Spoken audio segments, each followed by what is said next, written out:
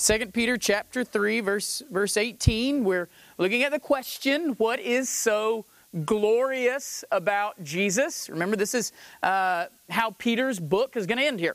2 Peter ends with this idea of making much of Christ, giving glory to Christ. So we're answering the question, what would make it so important that Peter, remember Peter knew he was about to die, that Peter would end his life, his final words, whether he knew it or not, or that God would have Peter's final words be this idea in 2 Peter 3:18, to him be glory both now and to the day of eternity. Amen. To say that Jesus Christ, our Lord, our Savior, we're to give glory to him. So if we're supposed to do that, you can't just make up glory. Glory is not just something that we say, oh, glory to Jesus. Like there's got to be content behind what it is that makes Jesus so glorious. What it is that would captivate us and cause us to hopefully not just end our lives with that cry, but to have 2 Peter 3:18 be the very driving force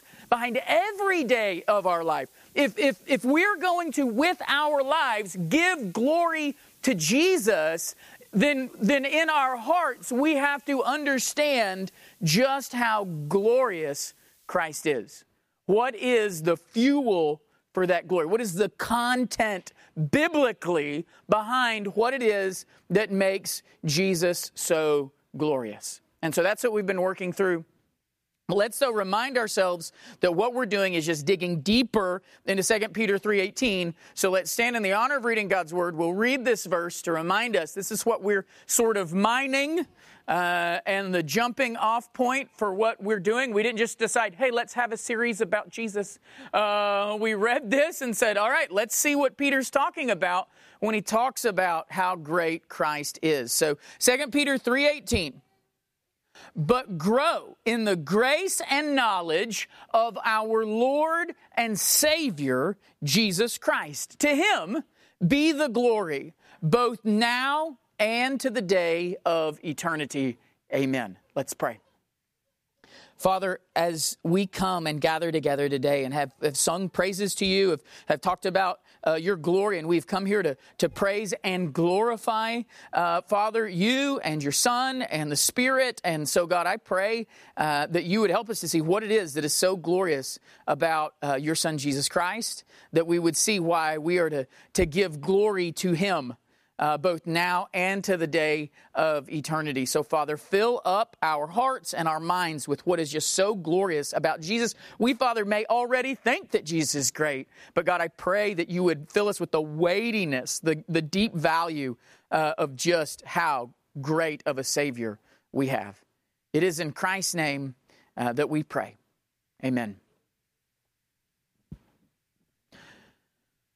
All right, so looking at 2 Peter chapter 3, verse 18, we've looked at the first of those three titles. That's the idea. Peter gives us three titles for Jesus. He is our Lord, our Savior, Jesus the Christ. So we're going to look at those three titles, Lord, Savior, Christ. What do those mean in the Bible? Peter's not just making those up. Those all have a lot of verses behind them, a lot of thoughts, a lot of texts. So we're going to look at some of those, not even all of those for all those things. We looked at the first one with the word Lord. We saw that the word Lord itself is one packed with meaning. It's the name that, to think of just the heavy weight just behind the word Lord, it's the word they chose to represent the name of God. When they said the name of God was too holy to say, you can't say Yahweh. So when it says that in the Hebrew, what word do you replace that with to still make it a grand and glorious word? And they chose this word Lord, that is who our God is. He is our Lord. And the idea behind Lord being that someone is your owner, your master, the one whose will you follow in life, what they say you do. That's the idea when you say that Jesus is Lord. He's the Lord of your life. He's the one you listen to, the one that commands you, not your own heart, not your own desires, not these idols that we make up and worship, not these other things we put in the place of God that we serve. It is the Lord, Jesus Christ. He is Lord of our life. But we saw that it is also this battle cry, that Jesus is Lord is a declaration of war, that now this world has a new Lord, The old one sits bound while his kingdom is being robbed. And so we say it with confidence. Jesus is Lord, but he's not just Lord. If you want, well, if you can say that, not just Lord, right? We just said that it's the name of God, that it means the owner and master of all that you do, but he's not just Lord here in 2 Peter. He doesn't say to our Lord Jesus. He says to our Lord and Savior.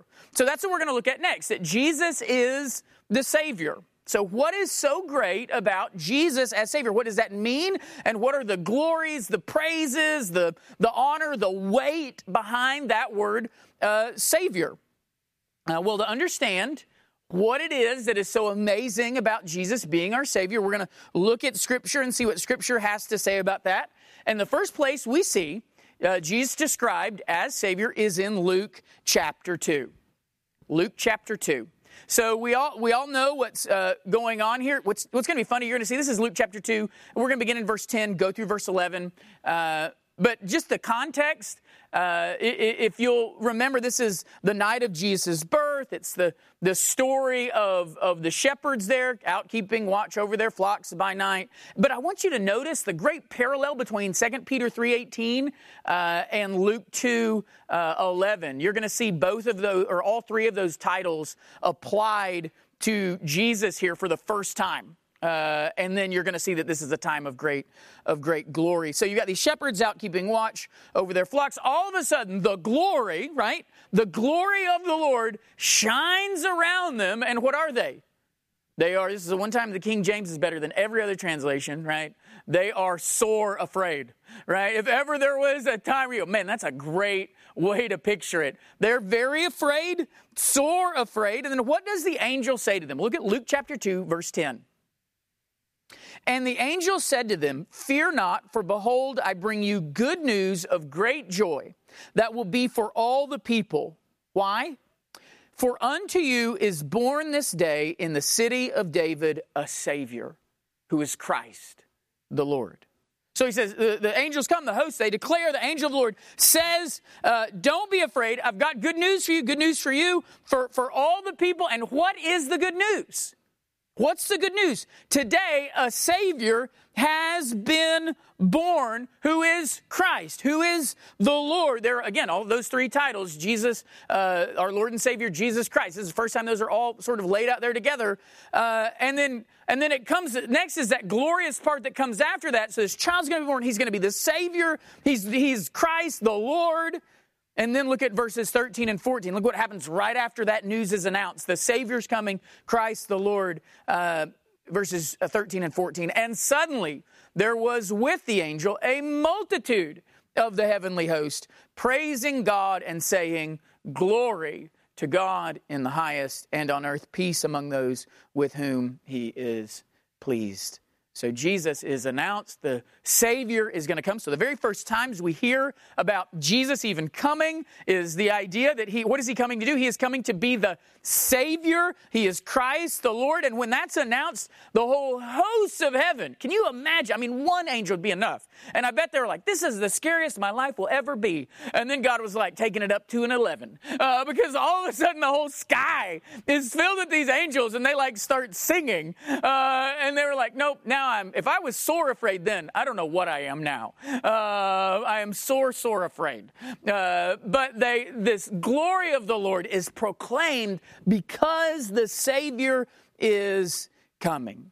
So Jesus is coming. He's coming to save. He's going to be the Savior not just of the Jewish people, but the Savior of the world. In fact, Jesus then goes on in his life. He speaks of himself in this way. John chapter 3, verse 17, Jesus tells us this is what he's come to do. He says, we know John 3:16, but John 3:17, the verse right after it says, "For God did not send his Son into the world to condemn the world, but in order that the world might be saved through him." So Jesus' mission is one, he says, not one of condemnation, but of salvation. He is a Savior. He is the Savior, and that's what he came to do. God sent Jesus to come and save. But that all begs the question, right? And what question does it beg? What is he saving us from?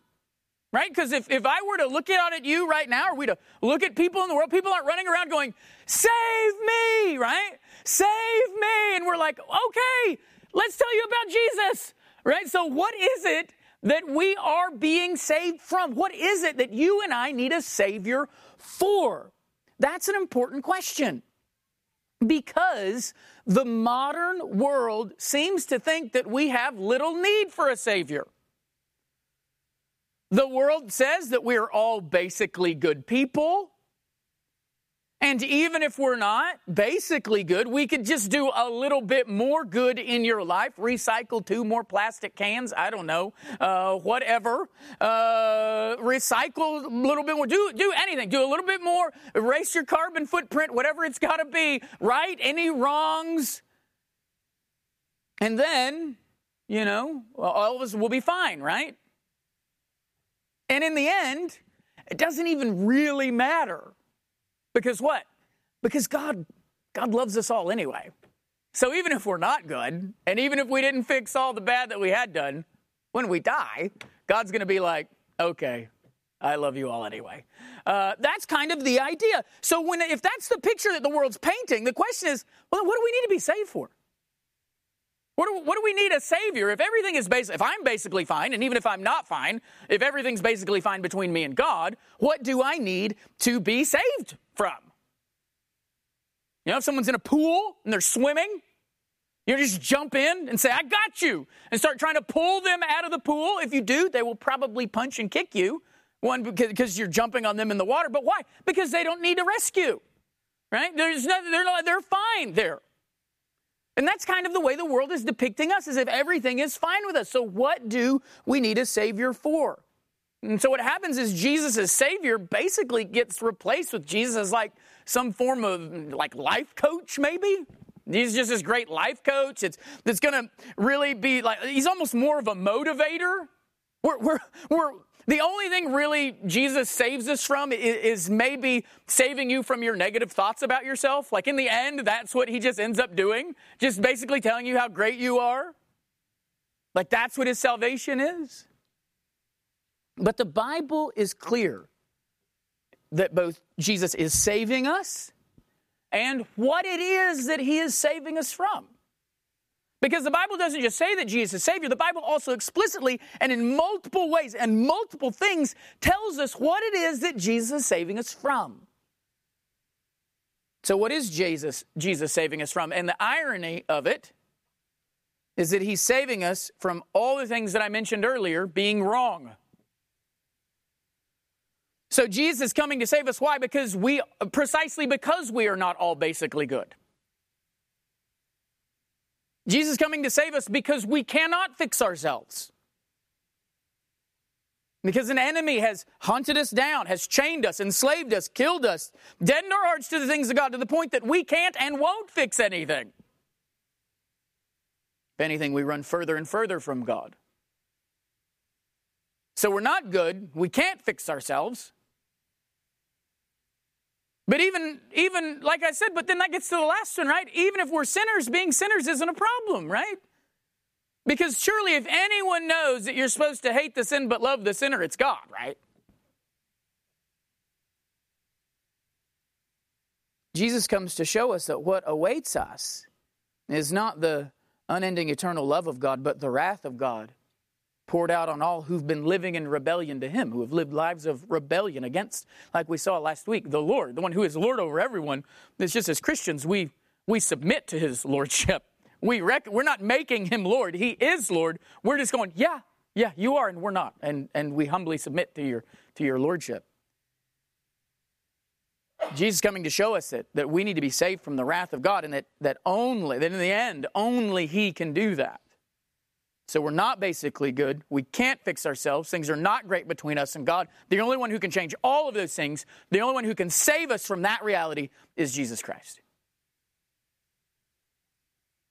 So to understand what is so glorious about this Savior, we need to understand our problems, those problems that we just talked about, and we need to understand what it is that our Savior is going to do. So as we talk about Jesus as Savior, which was intended to be 1 week, is now spread into 3, possibly 4, how do you truncate the idea of Jesus as Savior, right? You start looking at these passages, you go, that's so good. And the Lord is like, yeah, That's why it says, glory in him, our Lord and Savior. And we're going to see what Jesus does for us is so glorious. And if we'll get a picture of what that is in these coming weeks, we'll see the great glory of our Savior, a word that sometimes, I think, if we're honest, flippantly comes off our lips.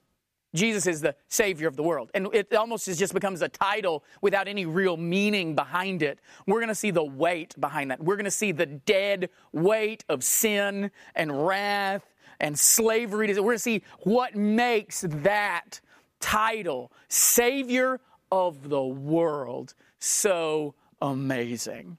And we're going to see it from Scripture. I'm not going to make up some cute little story. We're going to see it. It's all in the text. That the Savior of the world is an amazing thing. So we're going to begin this week by looking at how Jesus saves us from our sins.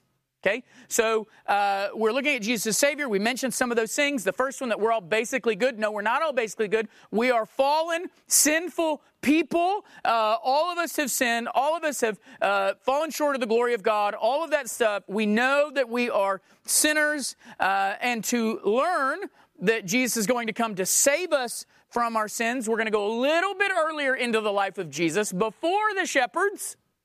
We're going to go all the way back to Matthew chapter 1, where we're told of the very name of Jesus itself, and how the very name of Jesus is going to show us that he is coming not just to save us, but to save us particularly from one thing, and that's our sin.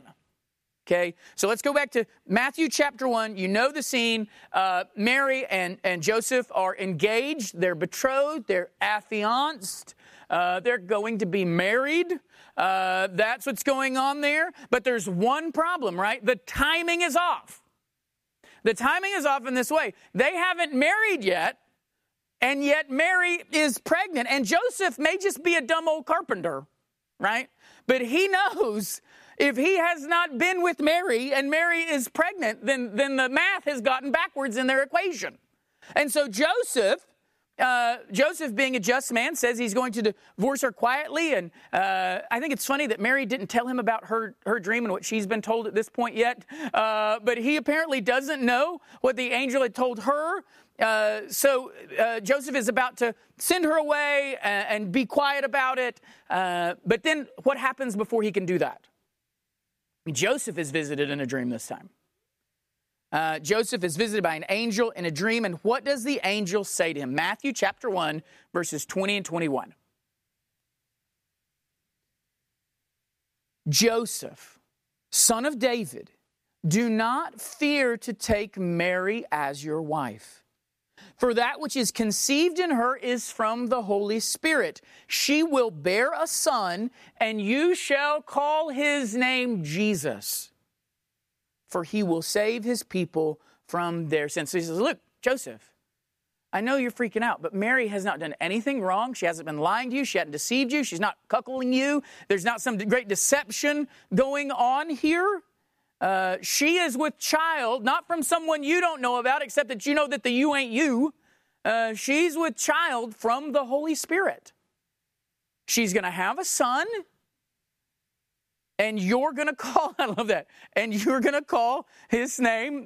This is like, she's going to have a son, and this is what you're going to, so the angel's already assuming you're not going anywhere, Joseph. That's both interesting in that it's a command, but also it's a highlight into the heart of Joseph. Joseph, who had already shown us he was going to divorce her quietly and not make a big scene about it. He's already seen to be a just man, a righteous man, good man. And he says, look, this is what's happening, and he assumes that when I tell you what's happening, you'll stay with her, and this is the name you'll give the child. You shall call his name Jesus. But why? He says, because he is going to save his people from their sins. Now, we're going to do a fun thing, which I think is immensely fun, and no one else does. We're going to do a wordplay thing here. This is what we need to understand about the name of Jesus, because the truth is a lot of us don't even know where the name of Jesus comes from or how we got it or why we say it. The name Jesus, as Clay will tell you, is actually the Latin version of the Greek word that we find in our Greek New Testaments. The Greek word in the New Testament is Iesu.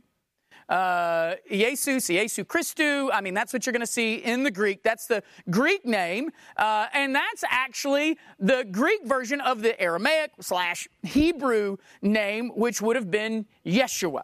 Or The English version of Yeshua is, if you're reading your Old Testament, is what? Joshua. Okay? So that's sort of the transition of how we get to the name Jesus as we say it. Because if you do ever learn Greek and you're reading through your Bibles and you get to the name of Jesus and you say Jesus, and you're going, what? Where's the Jesus? It's actually from the Latin, which comes from the Greek, which comes from the Aramaic or Hebrew. In fact, in the New Testament, every other time that you see the name Jesus or the name Jesus in your Bibles, it will actually translate it Joshua. So there are other references in your Bible to other Joshuas, other Jesuses, so to speak, other people with that name, and so that's what it translates. It translates it as Joshua. That's why I laugh when people are like, I can't believe they named their baby, Jesus. I find that so weird, and they're like, that's so weird. Come here, Joshua, and I'm like, I just laugh. Anyway, but why bring that up? Why talk about that? Not so you can have, be the fun guy at parties bringing that up all the time. Well, you actually know where the name Jesus came from. That's Clay's job. Don't take it from him.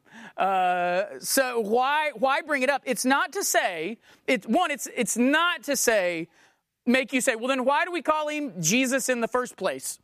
Thanks, Latin. Let's call him by his actual name and say, from now on, we're going to call him Yeshua or anything like that. I'm not saying you have to call him Jesus or Yeshua or Joshua or any of that. It does make me laugh for other reasons. People are saying, like, no, you have to pray and you have to say the name Jesus as if that name, the Latin version of the Greek name, which is the version of the Hebrew name, like all of a sudden that's the one that's important. But that's a side point. Why bring it up? It's because the Bible tells us that the name is important here. The name is important, but not just because it's some sort of talisman of a name that we've got to say it right. Notice what the angel says. You will call his name this. You'll call his name Jesus. Why? Why are you going to choose this name? Why did we choose this name? He says, because, so the name of the child and the reason for that specific name is important. You'll name him Jesus. You'll name him Joshua. You'll name him this. Why? Because he will save his people from their sins. And when you go back, the name Joshua is a combination of two words. One, the word we looked at a few weeks ago, Yahweh, and then the Hebrew word for save. So in other words, the name Jesus just basically means God saves. Yahweh saves.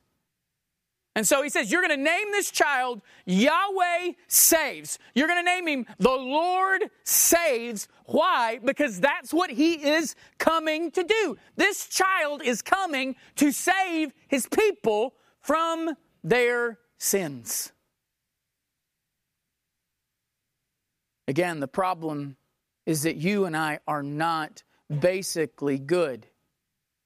But the truth is, even if we were basically good, we'd still have a great chasm of a problem. Because we wouldn't be completely good. And that's what God is. That's what God requires. Holiness, perfection, righteousness. And we would still have sin. Even if we were basically good, a soup that basically has no flies in it is not a great soup. And so the idea that you and I can be basically good and everything be okay between us and God is something that we do not assume in any other situation, right? We know something's either good or it's not good. And if sin were not a problem, Jesus would not have been sent to save us from them. You don't rescue someone who isn't in trouble. So God has sent his son to rescue us from a real problem. God, who understands the weightiness and the future for those who sin and who have sin in them and has stained them and corrupted them and killed them, God, who knows that better than you and I do, is the one who says, I'm going to send my son to save them from that. You and I cannot talk down. We can't devalue sin. God, who knows the danger of sin, is the one who sends his son to save the world from sin. The idea that you and I now, all we do now, what the world seems to do in their answer to sin, is just make sin not bad. Or just make sins not sins. Well, that's not really a sin, and that's not a sin. I know the Bible says it is, but it's not anymore, and that's not a sin anymore, and that's not a sin anymore. All these things, they're not. Well, then God's up there going, man, I wish I'd have understood sin as good as you guys, because Jesus is like, I'd have stayed here and missed a lot, right? I'd have just stayed up here in the glory of the Lord. I don't know if you've read about what happened that last week of my life. It wasn't great in terms of pain and suffering. So why is the Son sent here? Why does he empty himself and come? Because he is to save us from our sins, because sin is a problem. So if we're looking at the problem of sin, we're going to recognize that sin is such a problem that the only thing that can happen is you and I need to be saved from it. Now, that's what we need to understand. The only thing that can fix our sin is we have to be saved from our sin. We don't need to be encouraged in our fight against sin. We don't need to be instructed in the best ways to deal with our sin. Like, that's not what we don't get here and say, okay, guys, I know that we've probably sinned this week, so here's some encouraging things that are going to help us become good people. And here's some instructions for maybe doing this, and you won't, like, there's nothing you and I can do in ourselves to save us. In fact, listen to how the Bible describes our situation. This is when God is explaining to us just how dangerous sin is and what it's done. Ephesians chapter 2. Ephesians chapter 2, beginning in verse 1. He's going to start out, God's going to come out swinging in the problem of our sin. And what does he say? And you were dead in the trespasses and sins in which you once walked. So we are dead in our sins. What has our sins done? Our sins have killed us. We are dead. Following the course of this world, following the prince of the power of the air, the spirit that is now at work in the sons of disobedience, among whom we all once lived in the passion of our flesh, carrying out the desires of the body and the mind, and were by nature children of wrath like the rest of mankind. We dead. That's the hopelessness, right? That's the helplessness of where we're at. We don't need help. We're helpless. We don't need someone to give us a ray of hope. We are hopeless. We need to be saved because in our situation, what are we? We are dead men and dead women. And you don't go up to a dead person and start telling them how to heal themselves. You don't, like at a funeral, no one walks up and says, I bet no one's told them what to do. And I bet no one went up and said, hey, breathe. Hey, you know, it's your heart. It was your heart that got you. Did you know that? Why do we not do that? Because they are dead. And God says that's the way we are in our lives, that we are dead in our sin. And what's funny is it somehow gets worse than dead. Because what does he say? How can it get worse than it? Look what he says in verse 2. We're dead. But what? We're dead, and then in which we once walked. We're like zombies spiritually. We are dead people who are still walking. But we're not walking to God. What does verse 2 say? Verse 2 says we're walking the wrong way. That we're following the course of this world. That we're following the prince of the power of the air. That before we are saved, we are in our sins, we're dead, unless we go, well, maybe this dead person might wander to the Lord. He says, no, you're dead and you're walking, but you're walking away from the Lord. We're somehow getting more dead. We are dead and somehow getting more dead in our sins. It's like a man who sets his house on fire and then walks into the flames. That's what we do in our sin. And he says this isn't just our story, right? And this isn't just the story of some people or even just of the worst. It's not like this is, and let me tell you about Hitler or something like that. This is the story, he says, that is true of us and the rest of mankind. This is what everyone is doing, was and is doing. So that's the state of humanity. It doesn't matter if the world gets on, you got all these self-help speakers and these gurus. It doesn't even matter if you've got spiritual people who are using their Bibles to say this. This is the state of humanity. This is why we need to be saved and why that is our only hope. Not to fix ourselves, not to right the ship, we need to be saved. Because our sin has killed us, and yet we continue to walk further and further into the pit of wickedness. So it's not like the Bible is painting a picture of that we're all right, or we're just on the cusp of making it right, and Jesus is just going to kind of give us a boost. On our own, we're not all right. We're not making it right. We're making it worse. And so that's a very real problem. If someone came and said, hey, I got bad news, you're dead, and you're getting more dead. You'd be like, okay, take me to the doctor. Some of you go to the doctor when you cough for the first time. You're like, I coughed, I'm obviously dying. Take me to the doctor. Or put some medicine in me, do something. This idea of the Lord coming and saying, look, you are dead in your trespasses and sins in which you once walked, following the course of this world, following the prince of the power of the air. That's what we're doing. We're not innocent bystanders. We are willful participants in a world of sin. We are citizens that don't have to be encouraged to vote. We are citizens who don't have to be reminded to renew our driver's license. We like being citizens of sin, and we get deeper and deeper into it. That's the situation that we need to be saved from. But here's the good news. That's exactly who Jesus came to save. Right? That's the great news. It's not like we're painting this really bad picture, and you're like, oh, I think I'm getting here. And maybe Jesus only saves the people who are here. Right? Maybe Jesus only came to save the good people, which again, you don't need to save the good people because they're good people, right?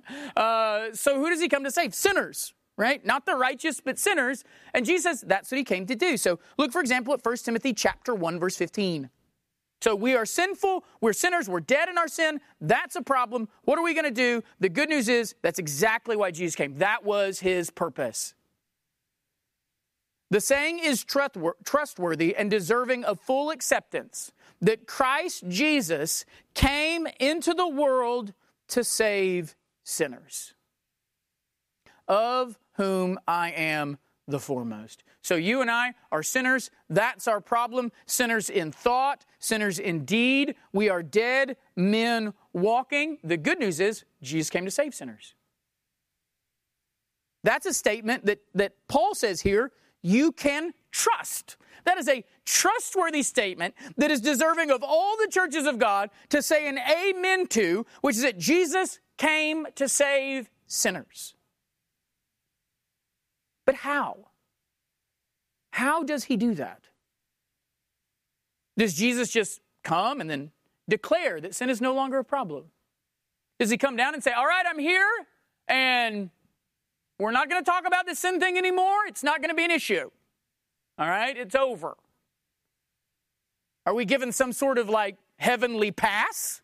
Right? Come up over here and get your get out of hell free card or something like that, and everything's going to be okay. How does Jesus save us from our sins? Are there a few key passages, a few key themes that talk about how it is that Jesus saves us from our sin? We're going to look today at the idea of Jesus as the Lamb. How does Jesus save us from our sin? Jesus is the Lamb that is slain for sin. Slain for our sin. This begins at the start of the Gospel of John. Again, early on, you get all of these things right off the bat in each of these Gospels. Luke chapter 2, he's the Savior, he's the Christ, he's the Lord. Matthew chapter 1, this is Jesus. Why do we call him Jesus? Because he is going to save his people just like his name says. He's going to save his people from their sins. Now, John chapter 1, who is this Jesus guy, this Word that's made flesh, this Word who was God and was with God? What is going on here with Jesus? So that's what happened. John chapter 1, you've got John the Baptist baptizing, right, as you would expect. There's a reason, they don't call him John the Loiterer or something like that. He's baptizing people. And notice what he says when he sees Jesus come up to him. What does he say in John chapter 1, verse 29? The next day, he saw Jesus coming toward him and said, "Behold the Lamb of God who does what? Who takes away the sin of the world." So Jesus is going to save. He's going to save us from our sins. How? By taking away our sins. Well, what does that mean? Is he just sort of throwing them away? Is Jesus coming and saying, oh, you've got sin here. Let me take it. Let me take that. And we're going to put them in this sort of great eternal dust bin and they'll be gone? No, he takes them away because he is the Lamb of God. Well, what does that mean? What does it mean that here is the Lamb that takes away sin? This is the Lamb of God who's going to take away the sin of the world. Well, that's what we're going to look at. How does Jesus save us from our sins as the Lamb? Jesus is the Lamb the Lamb of God who takes away the sin of the world. Now, what point is John trying to make when he says he's this Lamb of God? He is pointing to Jesus as the ultimate sacrifice for sins. As we know, the Jewish nation, Old Testament, the people of God from the beginning have had we could call it extensive law, if you wanted to, as you're reading through your Bibles. And if you're doing the Bible reading challenge, you're just getting to the book of Deuteronomy, or actually you're about, 14, 15 chapters through the book of Deuteronomy by now. As you're reading this book of Deuteronomy, it's like we got the law, and now what does God do? He gives us the law again. And so you go, man, that's a lot of law. In fact, if you go back and read, you're going to find 613 commands in the Old Testament, 613 commands of God. That's what the Jews teach, and it's fairly accurate. Jewish tradition numbered at 613. Now, when you hear 613 commands, that sounds like a lot, right? That sounds like God is, man, he's really asking a lot, 613 commands. But to see the great wisdom of God, that he can orient an entire nation to be a holy people in 613 commands, if you think that's a lot, go down and read your local tax code, right? Go read any legal document today, and you will find in the most minute legal document now far more than 613 directives in how to do a whatever. The Lord can orient an entire nation in 613 commands. He can teach them what holiness looks like. So just think about that the next time someone's like, oh, there's too much in the Bible for us to obey it. Yeah, okay. But then those laws aren't just by themselves. Those laws are attached to a sacrificial system, right? Because what happens, we break those laws, just like we do today. We break laws, and there are things that happen when you break the law. Well, in the Old Testament, if this is what God's holy people were supposed to be, these are the rules I give you so that you may be holy. You may be my people. And then they are not holy. They break those. And yet, as God's people, what are they going to do? If God's people are holy, and here they are unholy, you have these blessings coming, and as Zach's going to read, a whole lot of cursing is coming if you don't. What do you do to fix it? And if you've broken it, and so you get these sacrifices. And if the law was vast in what you must do, the list of sacrifices is also very vast. And so I just want to give you an example of what we're talking about when we talk about just how much sacrifice was going on in the nation of Israel. Look at the end of Numbers 28. I've just got our list running up here of all the various sacrifices. So you're like, why did the Levites have to be in the temple all the time? Well, here's some of the things that were going on. So Numbers 28, verses 1 through 8, they told you about the daily offerings. Verses 9 and 10 told you about the Sabbath offerings. And then 11 through 15 told you on top of that. So you had the ones you give daily, then the ones you also give on the Sabbath. Then you have the monthly ones that you're required to give on top of those. Then you have the offerings you give at Passover. Well, then you have the offerings that you give at the Feast of Weeks. Then the offering you give at the Feast of Trumpets. Then on the Day of Atonement, there's more offerings that you give on top of all of those. Then there's the offerings and sacrifices that you give at the Feast of Booths. So and then Numbers 29:39 says, these you shall offer to the Lord at your appointed feasts, in addition to your vow offerings, your free will offerings, your burnt offerings, your grain offerings, your drink offerings, and your peace offerings. That's a pretty extensive list, right? You thought, man, 10%'s easy compared to that. Like imagine, okay, so is it a Sabbath? So I need to bring a turtle dove. And I also need, is it one lamb or two? How have you been? Let's make it 2 just in case. That's a pretty extensive list of what we give to the Lord. But even with all of that, those daily and weekly and monthly and then throughout the year sacrifices, what could none of them actually do? Take away sin. Hebrews chapter 10 verse 4 says, "For it is impossible for the blood of bulls and goats to take away sin." The sacrifices in the Old Testament, they symbolized the payment of sin, but they did not actually accomplish the payment of sin. And so the priest still had to give them, though. So Hebrews chapter 10 verse 11, "And every priest stands daily at his service." And now you know why he was standing daily at his service. A lot of times you're like, well, what was he doing when it wasn't Sunday? They're standing daily at his service, offering repeatedly. And you say, yeah, now I understand repeatedly. The same sacrifices which can never take away sin. See this? The system, broken laws, require sacrifices from a broken people, but their sacrifices, these bulls and goats, these lambs, these turtle doves, all of these offerings that you're bringing to the Lord, none of them can take away sin. So you got priests offering over and over every day the same sacrifices for the same sins, for the same sorry people, and none of them take away sin. So does it mean that the law failed?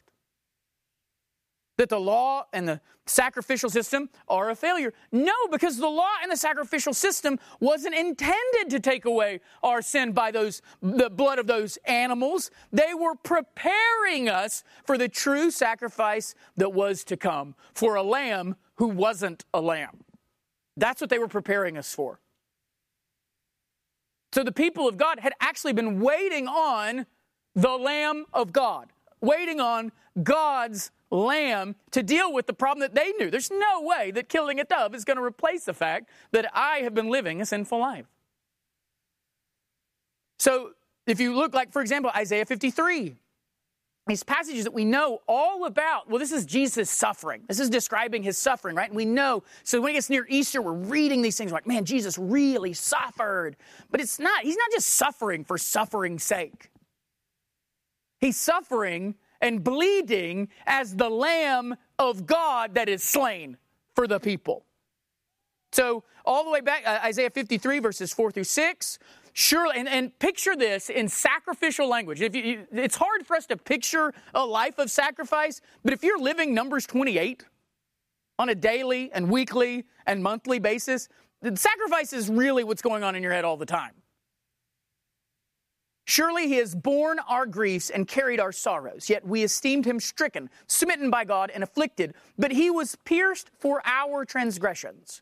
He was crushed for our iniquities. Upon him was the chastisement that brought us peace, and with his wounds we are healed. All we like sheep have gone astray. We have turned everyone to his own way, and the Lord has laid on him the iniquity of us all.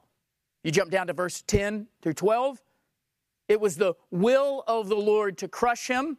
He has put him to grief. When his soul makes an offering for guilt, he shall see his offspring. He shall prolong his days. The will of the Lord shall prosper in his hand. Out of the anguish of his soul he shall see and be satisfied. By his knowledge shall the righteous one, my servant, make many to be accounted righteous, and he shall bear their iniquities. Therefore I will divide him a portion with the many, and he shall divide the spoil with the strong, because he poured out his soul to death, was numbered among the transgressors, though he wasn't one. Yet he bore the sin of many and makes intercession for the transgressors. So here's the work of Jesus, right? Spoken of in very sacrificial language. Pierced, crushed, wounded, iniquity laid on him, an offering for guilt, making us righteous. All the things that we've been told the blood of sheep and goats cannot do. Bearing iniquity, bearing, what's the last thing it says? Bearing our what? Bearing our sin. When you're reading Isaiah 53, I mean, that could be a sermon in the early church, right? If you were just reading Isaiah 53 and you didn't know where Isaiah 53 was coming from, you would assume this was Peter at Pentecost or something, describing what Jesus did on the cross. So describing maybe what Jesus did in terms that the Jews could understand, right? Okay, so okay, guys, here's what's happening. This Jesus was like a sacrifice. And they're all like, oh, and he was bruised, but for us, he was crushed and pierced for us. And they go, oh, I see the connection. But this wasn't given in the early. This was written 700 years before Jesus ever came, telling the people what the Lamb of God was going to come and do. So here's the sacrificial system, but understand it's all a shadow of the one who is coming. The sacrifice is all like a drama. It's like a play, preparing us for the real sacrifice that was coming in Jesus Christ, so that John the Baptist, when Jesus walks up, he can say, this is the Lamb. Behold, look, guys, the Lamb of God. And he doesn't have to then explain. Now, guys, let me tell you, those sacrifices, they never actually took away sin. And they're all like, John, tell us more. Who is this lamb? What is he doing? What about all the lambs we killed? He can say, behold the Lamb of God, and people know what he's talking about. Because when you're reading those stories, what happens right after that? Right after he says this, no explanation, nothing, just all of a sudden, his disciples quit following him and start following Jesus. And then they go up to other people and say, hey, this is the one we've been waiting on. Like Andrew goes and gets Peter and say, hey, this is the Christ, the Messiah. This is him. Now, what does he know? This is the Lamb of God. All of that showing they had they never thought that the sacrificial systems took away their sin. It's not like John's like, guys, God's given us a new dispensation of grace here. There's a new way that you're saved. And it's like, look, here's the Lamb of God that we've been waiting on, that all of those things were pointing to. This is that sacrifice for sin. And this is the one that actually cleanses us. So that 1 John chapter 1 verse 7 can say, but if we walk in the light as he is in the light, we have fellowship with one another, and the blood of Jesus, his son, as opposed to the blood of bulls and goats, as opposed to all those sacrifices offered daily that couldn't do anything, it is the blood of Jesus, his son, that cleanses us from what? From all our sins. Cleanses us from all sin. Every bit of it. I mean, the blood of bulls and goats can't take away one. The blood of Jesus Christ cleanses you from all of your sin. And it doesn't even say all the sin that you did or all the sin that you're going to do. It just says all sin. All of it. Well, what about, yes, all of it. But what about that thing all of it. But surely this is too great. No, it's not all of it. If your sin falls outside of the word all, you might have a problem. Right? But as long as your sin falls inside the word all, you're okay. Well, guess what? It's going to fall inside the word all. That's the whole point of the great value of Jesus' sacrifice, because Jesus is that perfect sacrifice. So that Hebrews chapter 10, right after telling us the blood of bulls and goats can't do this priest is offering this all the time. Now compare that to the offering of Jesus Christ. Hebrews chapter 10, verses 12 through 14. So the bulls and goats can't do anything. The high priests are having to give it all the time. They're worn out. It's not even accomplishing anything, right? It's just trusting in shadows. Verse 12. But when Christ had offered for all time a single sacrifice for sins.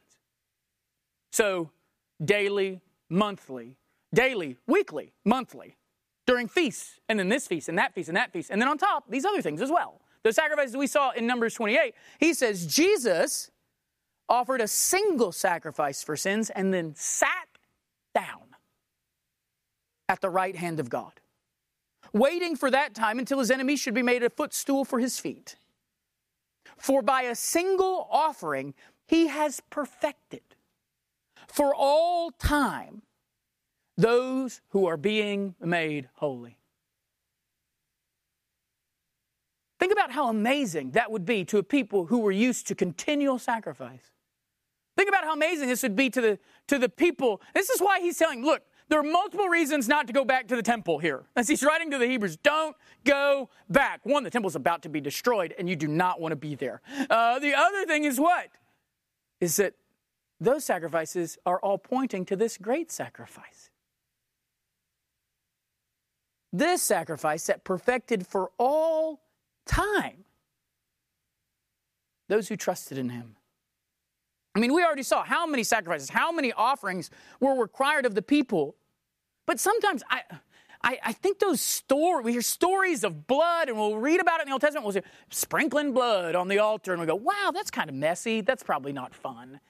But I don't think we get just how bloody the sacrificial system was. We don't understand the sheer volume, how constant and numerous the sacrifices were, to be amazed when Hebrews says, with one sacrifice, he did it all, for all time, for all people. Let me give you the example. Let's talk about one of those days. Let's talk about the Passover. One day of the year. By Jesus' day, it was estimated that about 1 million Jews were coming during the Passover. During those nights that they offered on Passover, that night that they killed the lambs, that they slaughtered their sacrifice, on that one night in the temple, they would kill approximately 250,000 lambs. One night in a 2-hour period. Because they had to do it at twilight. They had a period. The Jewish people were growing, as God promised that they would do, but growing people meant growing sin, which meant growing sacrifices. So 250,000 lambs in one night. It was so many that they had to bring in 600 priests who had to average 2 lambs a minute to get it done in the amount of time they had to get it done. Now, they wanted to sit down, but couldn't. And that's just one day for the sins of the people for 1 year. One people for 1 day. That's how many lambs. And yet in Christ, his sacrifice is so perfect that his one sacrifice actually pays for their sin, and not just their sins for that one day. So we have to get together and sacrifice him again and again and again. That one sacrifice on that one day took away their sins, not for just that day, but all their sins. And not just for the Jewish people, but for the sins of the world. Imagine if there are 250,000 lambs slain just for the Jews. Imagine how many lambs would have been slain in the temple if it was for all the people in the world. And yet Christ, by his one sacrifice, makes righteous, makes holy a people. That's why John can look out and with glory say, behold the Lamb. And that's what I want us to do today. I want you and I want us, when you get done with worship today and you go home, I want us to behold the Lamb, to see what it is that is so glorious about Christ. Here, finally, the Lamb that takes away your sin. So I'd tell us all, look at that Lamb today. Look to Jesus and see his glory. Your sins had killed you and were sucking you further into the grave. Jesus came to save you from those sins. He is your Savior. Think of if we're to be honest with our lives, think of the mountains of goats and bulls, the rivers of blood that your sin would require. And yet Christ's sacrifice is able to do what those other sacrifices could not do. He took away your sin. Took it away. How? By becoming the sacrifice himself. By becoming the Lamb. The truth is, the reason that the blood of bulls and goats can't take away your sin is because you deserve to die. You didn't. I did. We deserve to be struck dead the minute we sinned against the God who made us. And God would have been righteous and just, and the angels would have praised him for doing it because he made us, he created us, he blessed us with life and all the good things we have. And I don't care how horrible your life has been or all the struggles you've had, that's better than not having anything ever. And he made you, he gave you the breath of life, you existed. And what did you do? You rebelled. You saw your Creator. He taught you about himself. He taught you about his wonders, his glory. He filled a world that would sing about him as you walked through the woods and as you drove down the streets. A world that screams glory at night. When all the lights are out, there are stars singing glory to him. A moon that traverses the sky singing glory for 30 days and coming back again. All of it to show us the glory of our God. And what do? We sin. We rebel. That's why it's not bulls and goats that needed to die. The only thing that was going to pay for your sin is either you or Jesus. That's the question that the Bible lays out. That's the reality. That's what we deserve. And 250,000 sheep can't undo that reality. That debt. But one Lamb of God can. And that's what's so amazing. We're about to sit around a table together. And when we do, when we take the Lord's Supper, we will not offer up a lamb, but we will remember one. We'll remember the lamb that was slain in our place. The body broken that should have been ours. The blood spilled that should have been ours. Yet a body broken to give us life. Blood spilled to bring us into a new covenant. So when we take and we eat, church, behold the Lamb who took away your sin. Let's pray.